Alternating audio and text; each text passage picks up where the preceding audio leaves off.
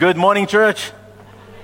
Good morning to each one of you here, to those of you watching us online here in Pretoria, in South Africa, and other parts of the world. Great to have you with us. We are a large family, and it is good to be together. It's good to see the numbers increasing now that we can accommodate a bit more people as well. And please, guys, keep on. If you can come to church, come to church. There's nothing like experiencing this right here. It's great online. It's even greater right here. Amen, church? Amen. Praise God. And we need what we've been hearing today. We need it. We're starting a new series today. It's called Upside Down. Upside Down. And, when you look at that picture, which one is upside down? We think it's the top part that is upside, but you never know. Maybe the bottom part is the upside. They say that our brains invert everything, and then we kind of get used to seeing it. So I don't know. But the fact is, it's in the book of Acts, the Christians were accused of turning the world upside down. And we need some faith to do that. The fact is, throughout 2,000 years, in one way or the other, Christians have been upsetting the status quo. And so we're going to take some time in this next couple of weeks to look at what made the gospel of Jesus turn the world upside down. Or is it right side up? And we're going to do it under three headings: threat, impact, and disturbance. And today is part one, called threat. Amen? Threat. Our text is from the book of Acts, chapter 17. And as we go, I will give you more background as to what is happening over there. But I really want to encourage you over these next couple of weeks, take some time and read Acts chapter 16 and 17. Also maybe the book of 1 Thessalonians, the first two chapters. Because you see, Paul was on a missionary journey together with Silas and Timothy, and he kind of went along, and he picked up Timothy along the way, brought him along. Luke was there as well, keeping record of everything, and that's why he wrote the book of Acts. He was together with Paul, and he wrote down the story of what they were doing. And they experienced some amazing things, and some terrible things, and some wonderful things. Just like our Christian lives, isn't it? We've got some wonderful things and some terrible things that we have to face sometimes, but here we are. And as these believers, as they went along the cities, people were coming to Christ, and their lives were being changed. And then they got a reputation of turning the world upside down.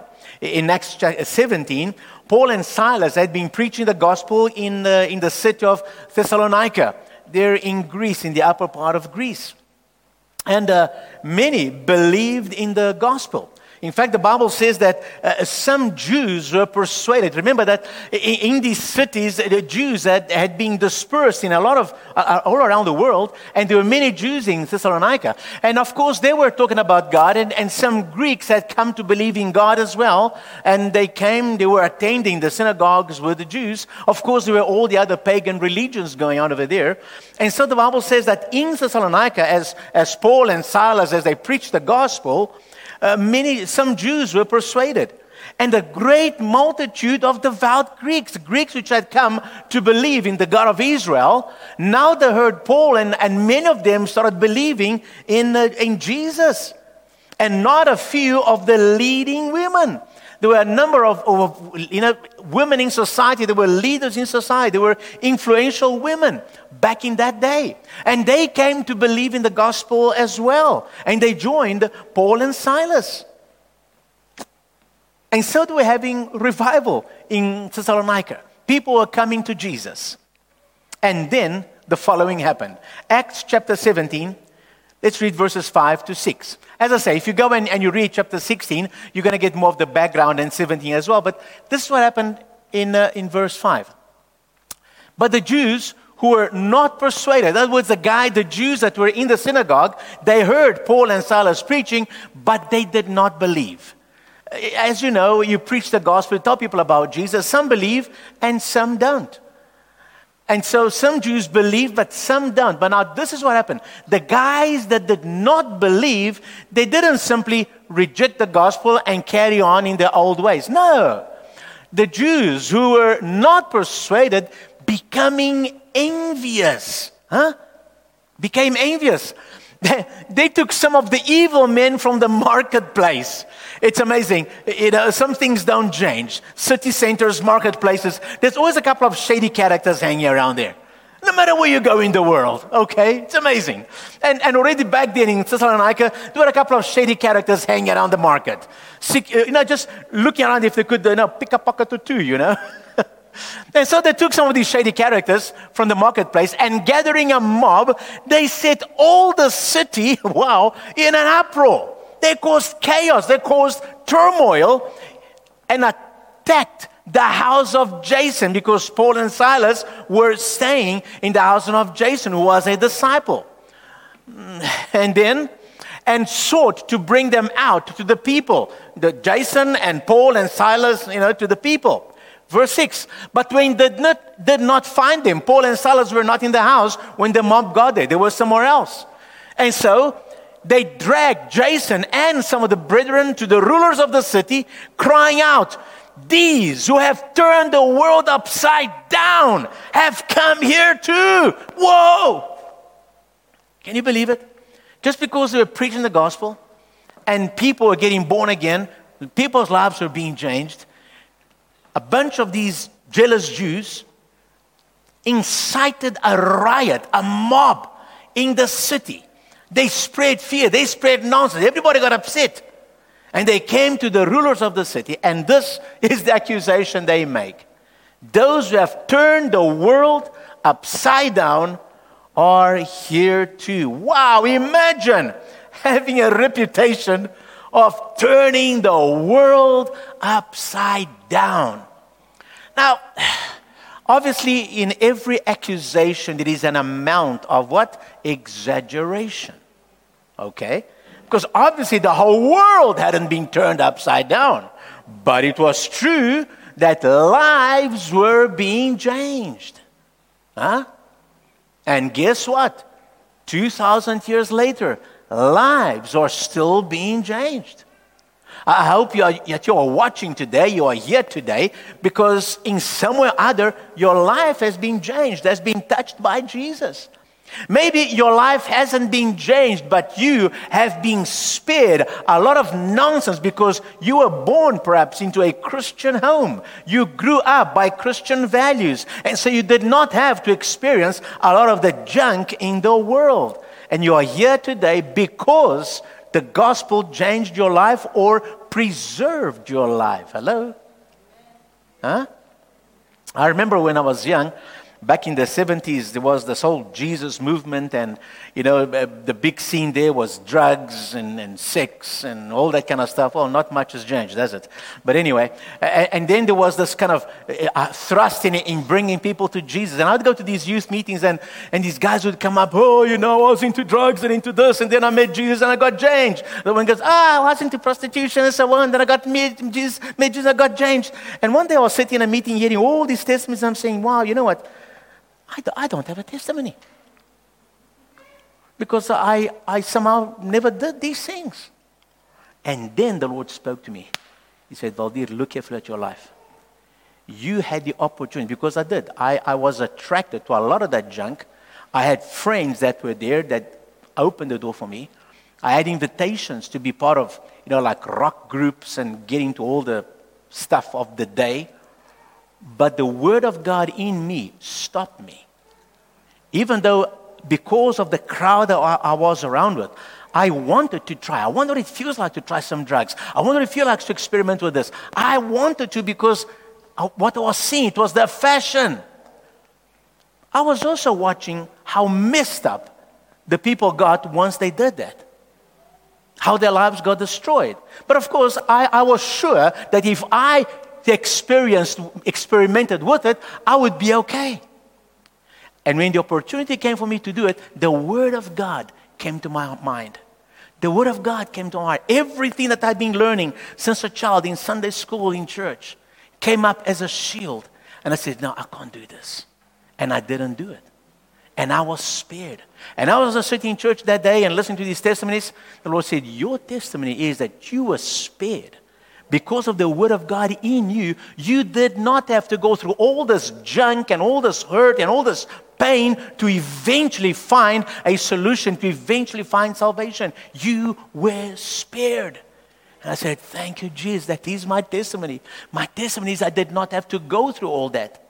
He saved me from all that. That was my testimony.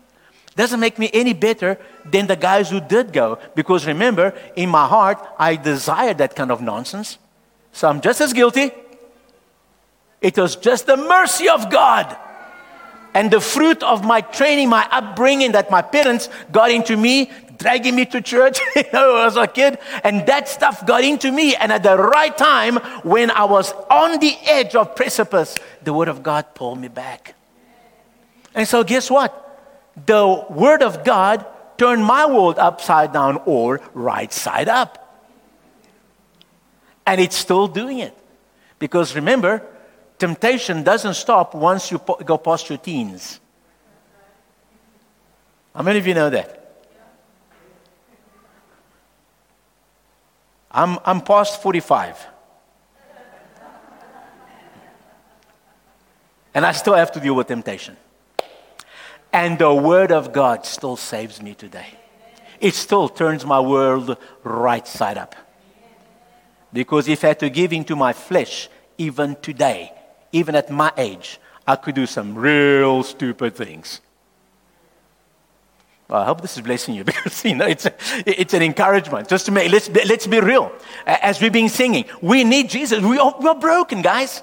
Just because you're saved doesn't mean that you're perfect. You're perfect in His sight, hallelujah.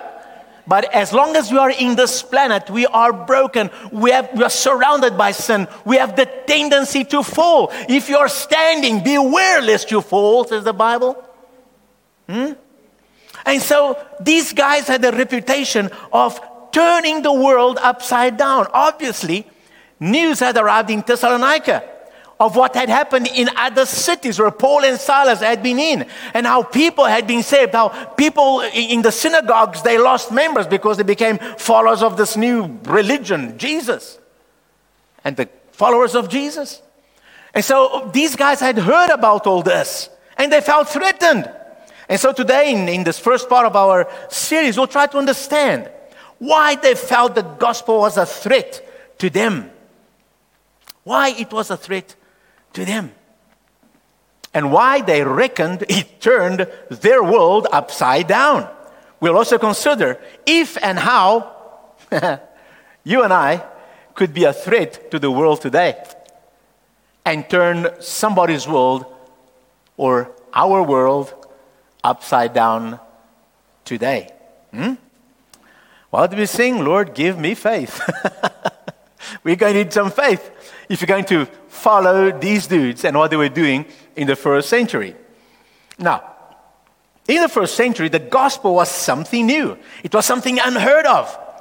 It was seen as a new religion by some, as a new philosophy by others, and as a relationship with Jesus and a new way of life by those who followed Christ. In fact, amongst the disciples, they used to say, we are the people of the way, the Jesus way. The name of Christians isn't the name we gave ourselves. It was the people that watched the Christians that called them Christians. These guys, they behave like Christ. So let's call them Christians, And so it wasn't a name that we chose for ourselves. It was given to us by the unbelievers, okay? And anyway, it was a new thing. And as the gospel was preached and it spread, it became a threat to many who did not believe. The truth is that the gospel still remains a threat today to the ideologies and the philosophies of the world. It's amazing.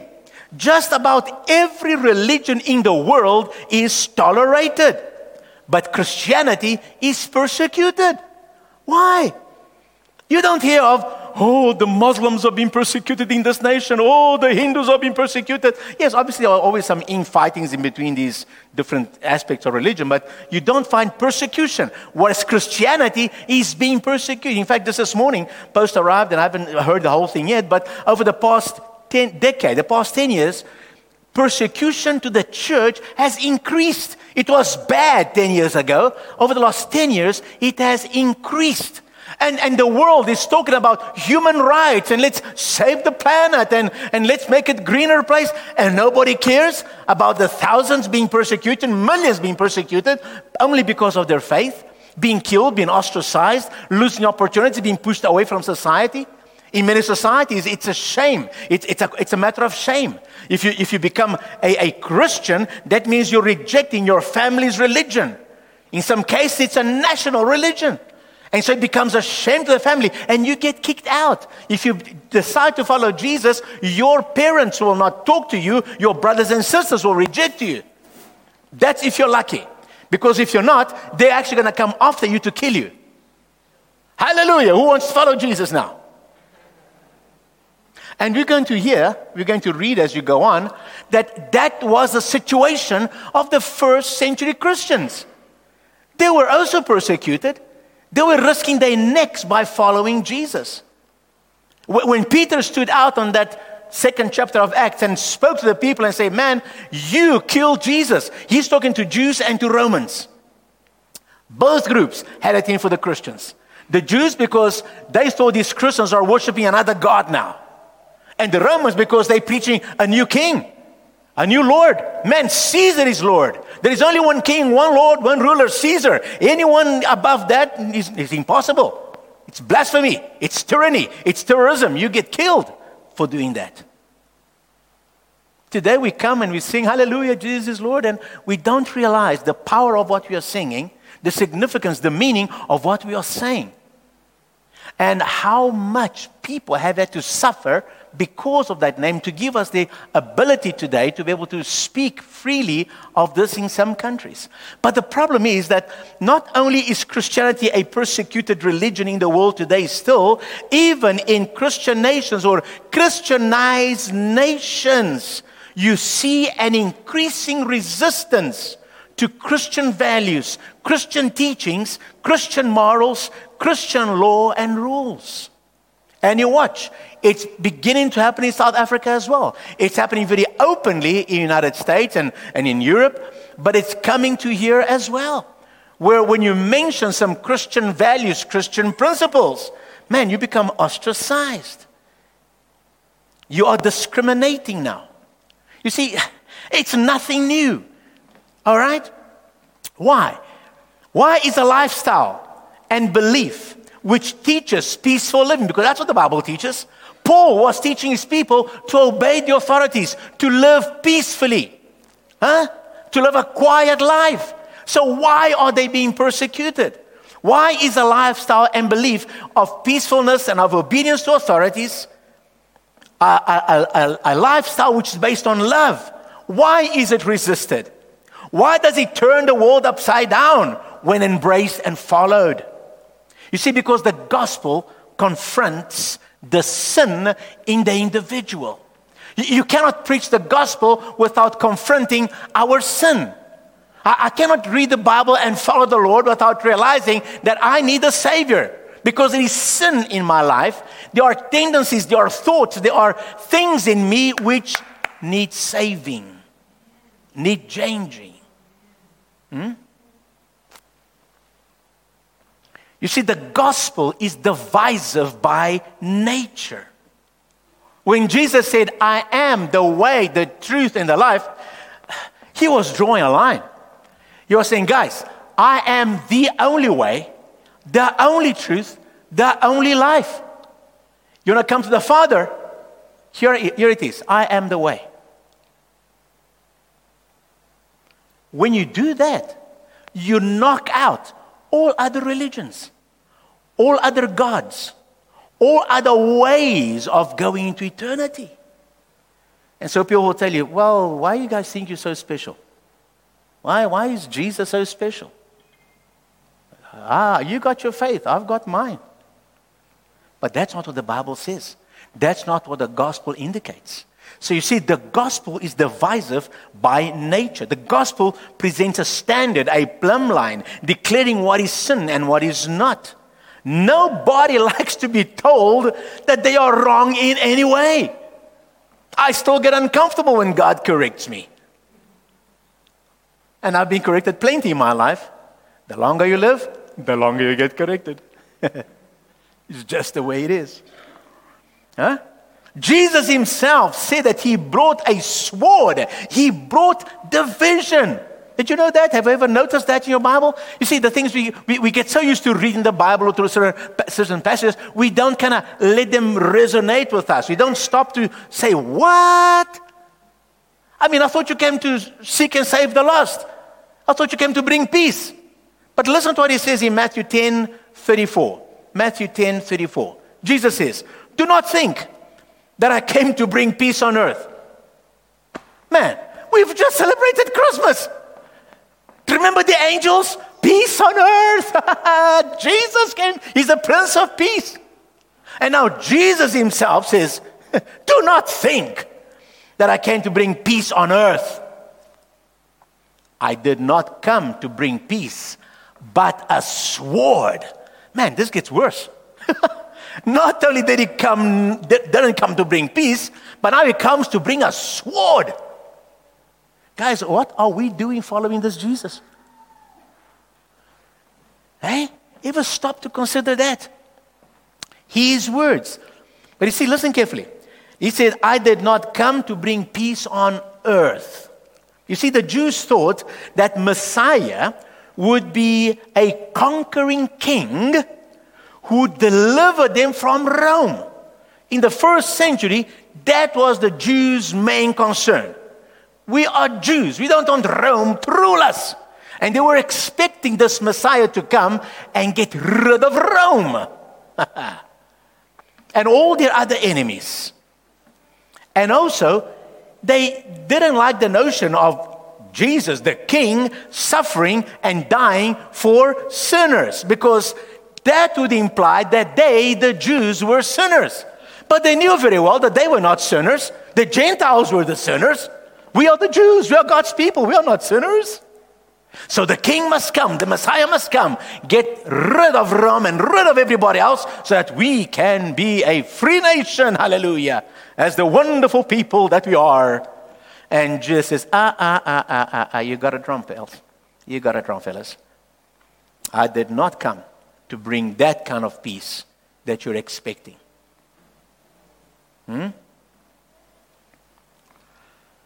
And so they didn't like this uncomfortable teachings of Jesus. The gospel proclaims Jesus both as Savior and Lord. In other words, King over all. All right? Savior of sinners and Lord over our lives. And in this verse, Jesus made it clear that he did not bring the peace that the Jews wanted in their land. They would have to make a decision. Follow Jesus or reject him. And by rejecting Jesus, they would attract judgment upon themselves, which is unfortunately what they did. They rejected Jesus. And a couple of years later, AD 70, the Romans invaded Jerusalem, destroyed the temple, dispersed the Jews, and they were a disbanded nation. Only not too long ago, in 1948, did Israel become a nation again. And they suffered the consequence. The sword came upon them because they did not follow the teachings of Jesus, did not embrace him as Savior and Lord. Jesus made it clear that choosing him could mean loss and separation to some people. When the gospel is clearly proclaimed, it draws a line in the sand. People cannot be neutral. And in the series, we will see how true that statement is. And so to be accused of turning the world upside down is not an insult. It is actually a compliment. It means that those apostles and believers were fulfilling their mission. Many people had come to Christ. Many people had left their old ways, their old sins, their old ways of doing religion. And that's where what ticked the Jews off. And they entered a lifestyle of relationship with Christ, because following Jesus is not about a religion. It's about a relationship that you develop with a person, Jesus Christ. That flows out into fellowship and into worship and everything else. But it's primarily a relationship with the person of Jesus Christ, not a religion, not rituals and stuff like that. Hello? And that is what was a threat to the Jewish leaders. That was a threat to the priests of pagan temples. That was a threat to those merchants that made a living out of pagan idols and merchandises. What does it mean to be a threat that would turn the world upside down? A threat, of course, is someone or something that is considered dangerous. If you feel it's dangerous, it's a threat to you. And when they say turning the world upside down, it means to flip everything over. It means causing things to be totally different from the way they were. And so they felt a threat. They felt Christianity was dangerous because it was turning things around and changing it from the way things were. They were doing life as usual, following their pagan idols or following the Jewish rituals in the synagogue. And here comes these Christians, and they turn everything around and they change the way that things were being done by their beliefs and lifestyles. We would be considered dangerous. Any threat that would bring radical change. Anything that brings a radical change, your initial response is, it's a threat, it's dangerous, because you don't know what the outcome is going to be. You're not sure.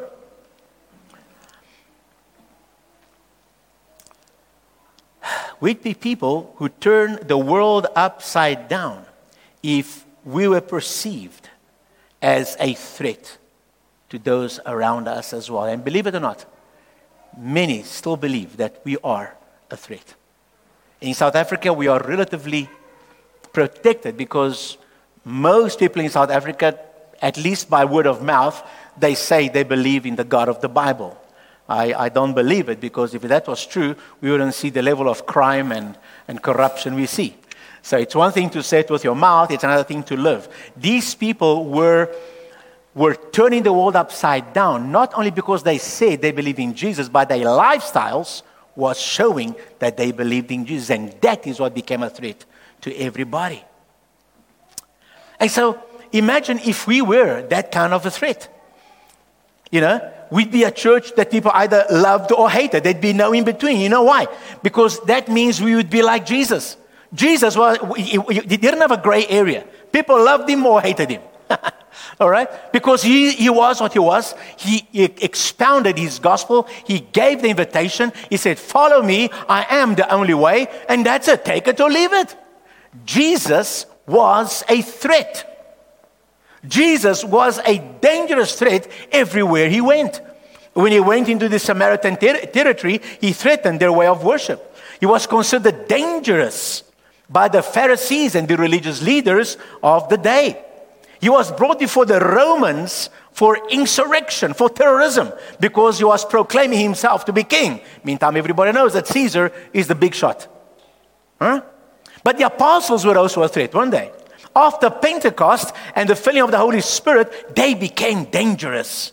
Thousands of people's lives were changed forever by their message and their Savior. The Jewish leaders warned them to quit. The apostles threatened the stability that the Jewish leaders had with the Roman leaders. They had a very finely balanced stability between Jews and Rome. And these guys come and they disrupt everything. They shook Jerusalem to its foundations. Paul was a threat. He ran into Jesus on the way to Damascus, and he became a dangerous man. He became like Jesus.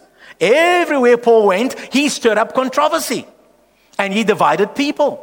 Some believed and followed Paul. Others rejected the message, and out of jealousy, they stirred up opposition. In fact, these guys in Thessalonica were so bent on disrupting the Christians that they traveled 60 kilometers to another city where Paul was, Berea, to start up a riot over there as well and cause confusion there. The Jewish leaders tried to kill Paul. because of what you are saying and doing. And as he went through different cities, and city leaders ran him out of town and tried to kill him. Both Judaism and other religions were threatened by Paul and the gospel of Jesus Christ. Why did all these people feel threatened? What threatened people back then is still what threatens people today. People feel threatened by something that is a radical departure from normal. Everything that's a radical departure from normal. What Jesus, the apostles, and Paul were preaching was radically different to normal. Listen, today we've got 2,000 years of Christianity behind us. And to us in Christianized countries, Christianity is nothing new. We know it. Okay? And some people have a lot to say about it, and there's been different experiences and so on. So it's not new to us in that way. But in the first century, it was a brand new idea. It didn't exist.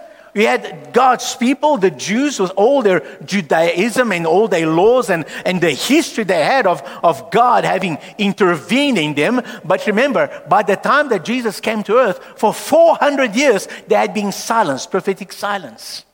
God had not done anything in or through his people because of their disobedience.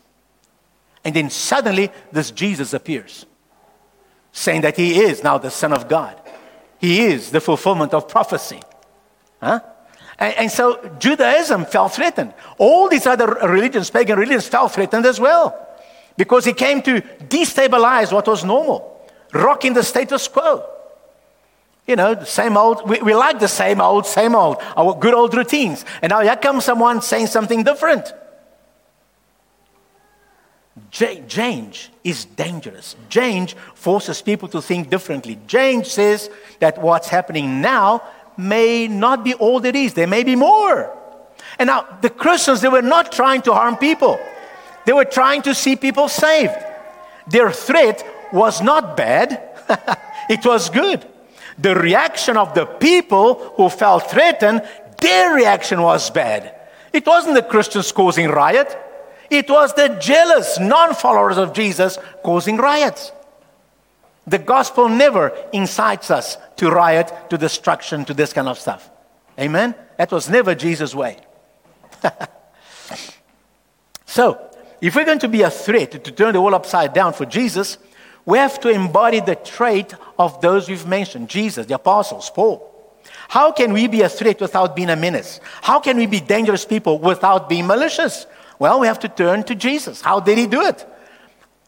So let's look at Jesus very quickly. Number one, Jesus cared about people. Jesus cared about people. No matter what you read and what you read about the life of Christ, everywhere he goes, he cared about people.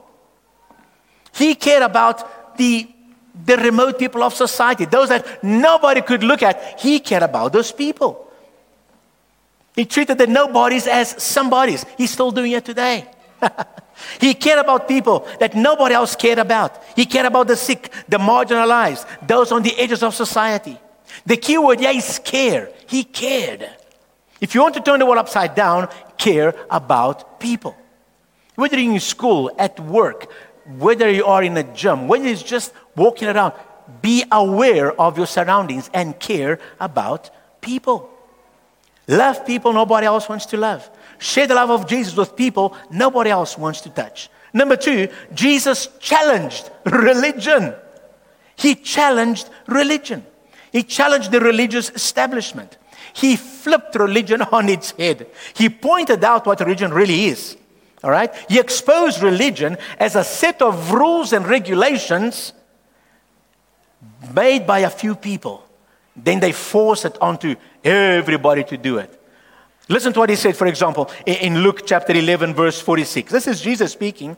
And Jesus said, and you experts in the law. He's talking now to the religious leaders, to the priests, the Pharisees, the leaders of the temple and of the synagogue. Says, you experts in the law, woe to you. Sis, man. Okay. Woe to you. Because you load people down with burdens that they can hardly carry. And you yourselves will not even lift a finger to help them. You see what's happening? Those dudes were putting laws upon laws. Now listen, they were making the laws, not God. It wasn't scripture. It was these guys interpreting, creating. And because they were the religious leaders, they would just tell the people, and the poor people were so conditioned, they would just have to do it. Burdens. And Jesus exposed that. Jesus exposed that. The keyword here is challenge. If we are going to be turning our world upside down, we may have to do the same sometimes. And I'm not talking about, going after other churches. No. There are many, many churches doing a great job, doing all they can for Jesus. I'm talking about challenging what people think and believe church is. Because you see, after 2,000 years, we've become used to Christianity. And we treat Christianity just like any other religion. There's a set of rules we have to do. There's a pastor, dominee, priest, and we've got to go, yes, sir, no, sir, do what you do, sir. And we don't even stop to question if the things we are doing are from God or from men. Challenge. We have to challenge people. We have to challenge ourselves sometimes, isn't it? Challenge what people think following Jesus is all about. Challenge the social club image. Some people attend church like a social club. They stick to a particular denomination or a particular brand because it looks good to be there. And every Sunday you dress up and you go there and you're seen over there, and it's good for you to be seen there. There was a particular time period in South Africa that if you belonged to a certain particular denomination and you were seen there on Sunday mornings with your white tie, it was very profitable for you in your work, in your business, in your social life. And people who never believed in Jesus were sitting on those pews on Sunday morning. It's their social club. Their ticket to being accepted in certain circles. Come on, guys, let's challenge that. Church, Christianity is not a social club. Challenge the we are better than you mentality. You've seen it happens today. Church so-and-so says, come to my church because we've got the secret. Hallelujah. We've got the power. We are not like those guys. We are better than them. Listen, none of us are better than each other. We all need a Savior, man. Churches preach the gospel. We're not competing with each other. We are joining hands. We've got different styles of churches for different styles of people. And as I often say, if you guys, maybe you're not from Pretoria, but if you're in Pretoria and you go to hell, it's your fault.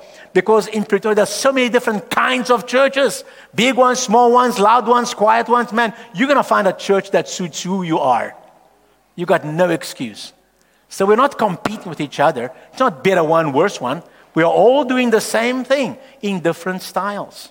So challenge the we are better than you mentality. Challenge the keeping the rules makes you okay. You seen that? Oh man, I give my tithes, I dress up nicely, I go to church every Sunday.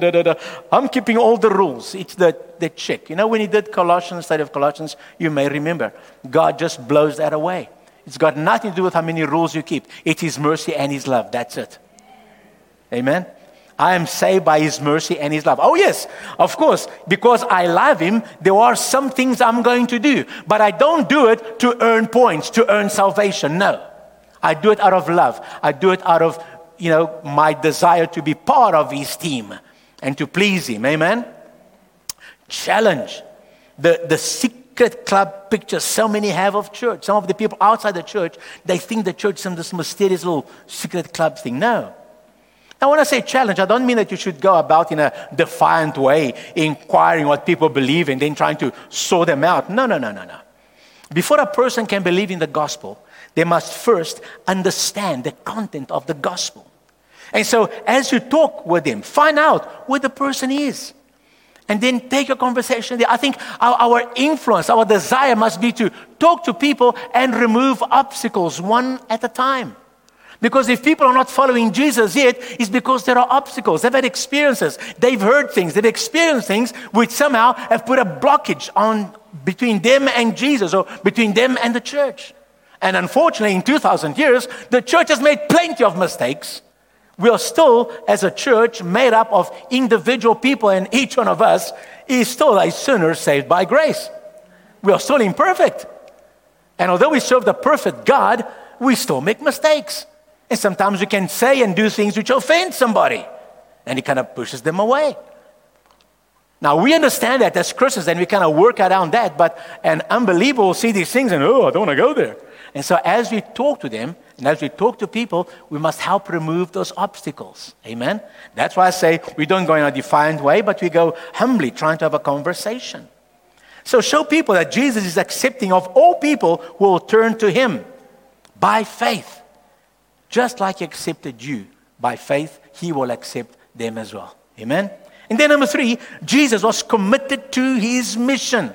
Man, I tell you what, if we're going to have to do this as well and become people that influence others and change our world, we have to show some commitment. Jesus was completely sold out to see people's lives changed. Jesus himself said in Luke 19:10, he said, for the Son of Man, that's talking about himself, he came to seek and to save the lost. That was his mission. He came to seek and to save the lost. And now he invites us, and through our normal daily lives, we get to join Jesus in his mission. Not every one of us is going to be preachers. You don't have to be a preacher to be a world changer.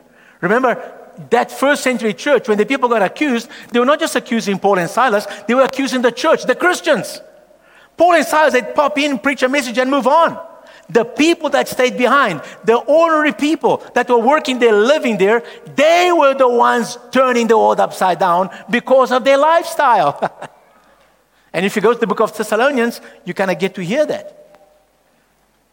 And for Jesus, there was nothing, not even death, would separate him from his mission. He came to set the captives free, to seek and save the lost. The key word here is commit. And Jesus had the habit of turning off uncommitted people. What must I do to be saved? Oh, go and sell all you've got and come and follow me. Hey, what? No. He wants us to be committed to the cause. Amen? Paul, Silas, Timothy, the whole team, they had this kind of commitment. Do you have this kind of commitment to see people change, see your world changed? You don't have to be a traveling preacher like Paul to do these things. Amen? It was ordinary people back then, living and doing life in those cities, but living out the teachings of Jesus that turn the world upside down, or actually right side up. Amen? Sometime after Paul's ministry in Thessalonica, he wrote them a letter. Listen to how he talks about them. 1 Thessalonians chapter 1 verse 3. He says, we remember before our God and Father your work produced by faith. You see, their faith in Jesus caused them to behave in such a way. They worked over there. Your labor prompted by love. They were people of love. They learned to love. And your endurance, you see, they were persistent. They were committed, inspired by hope in our Lord Jesus Christ. And so because of who they were and what they were doing, that is what was changing the city. Number 7. And so, verse 7, I'm going to go now to 1 Thessalonians chapter 1 and verses 6 and 7. He says, you became imitators of us and of the Lord. How? You see? They started following the gospel. When you follow the gospel of Jesus, you become like him. Now, Paul came, presented them the gospel. They watched Paul, and they began to follow Paul. And then as they grew in the knowledge of the word of God, they followed the word, and they became more and more like Jesus. They were imitators of us, of the preachers, and of the Lord. For you welcome the message, the gospel, in the midst of severe suffering. They were being persecuted.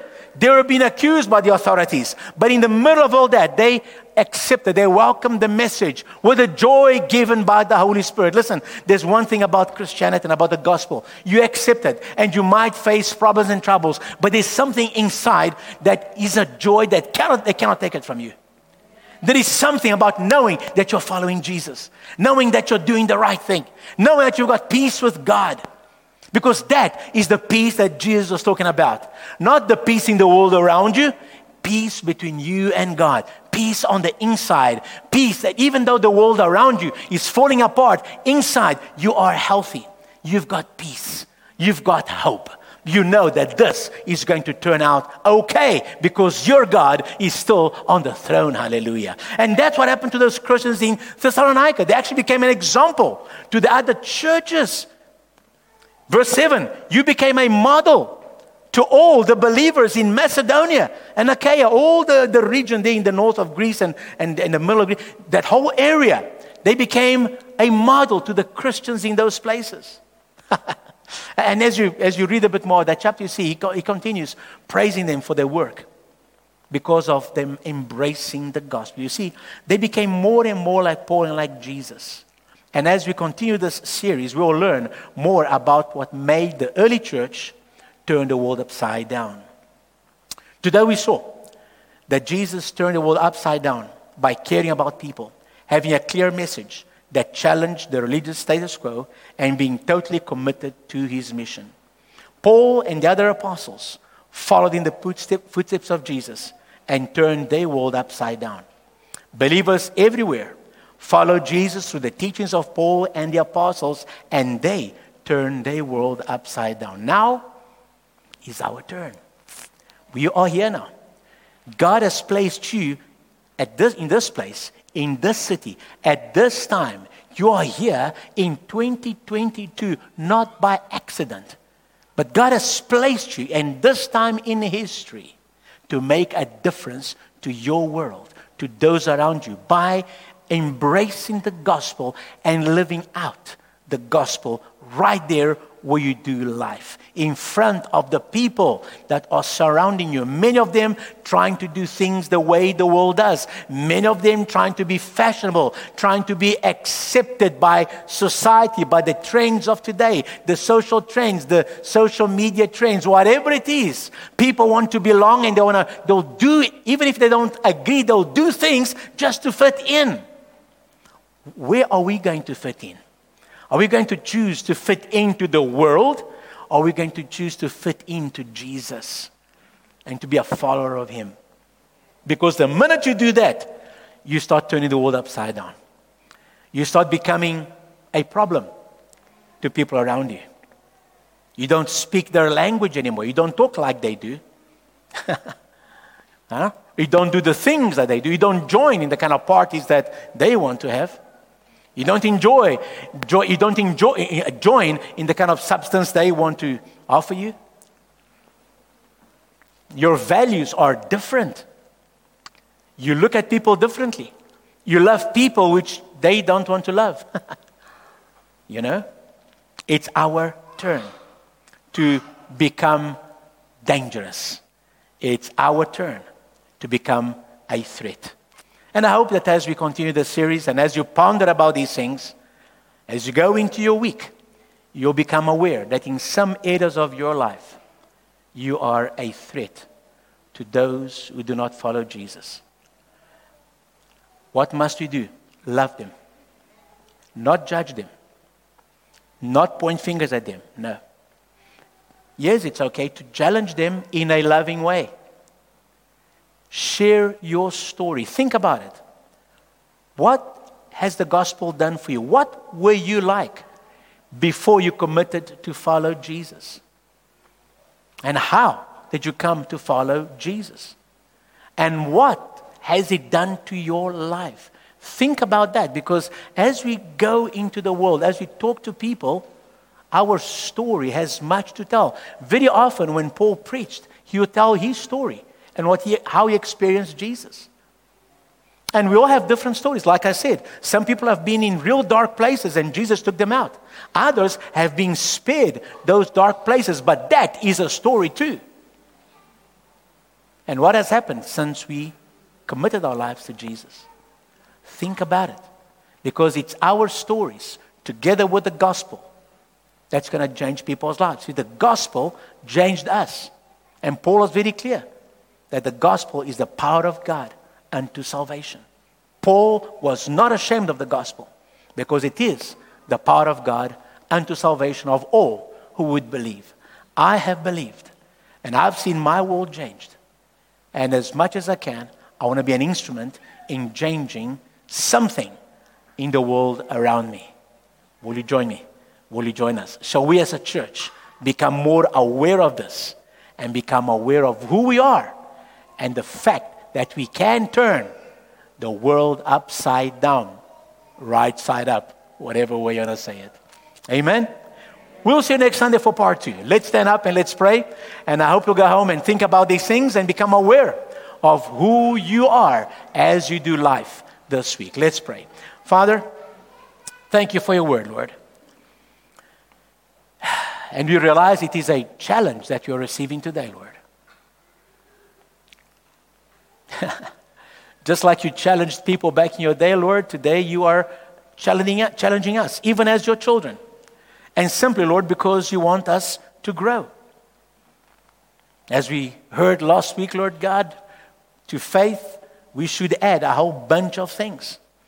Today we're adding a little bit of knowledge of what happened in that first century, Lord God, and how we can join your work today.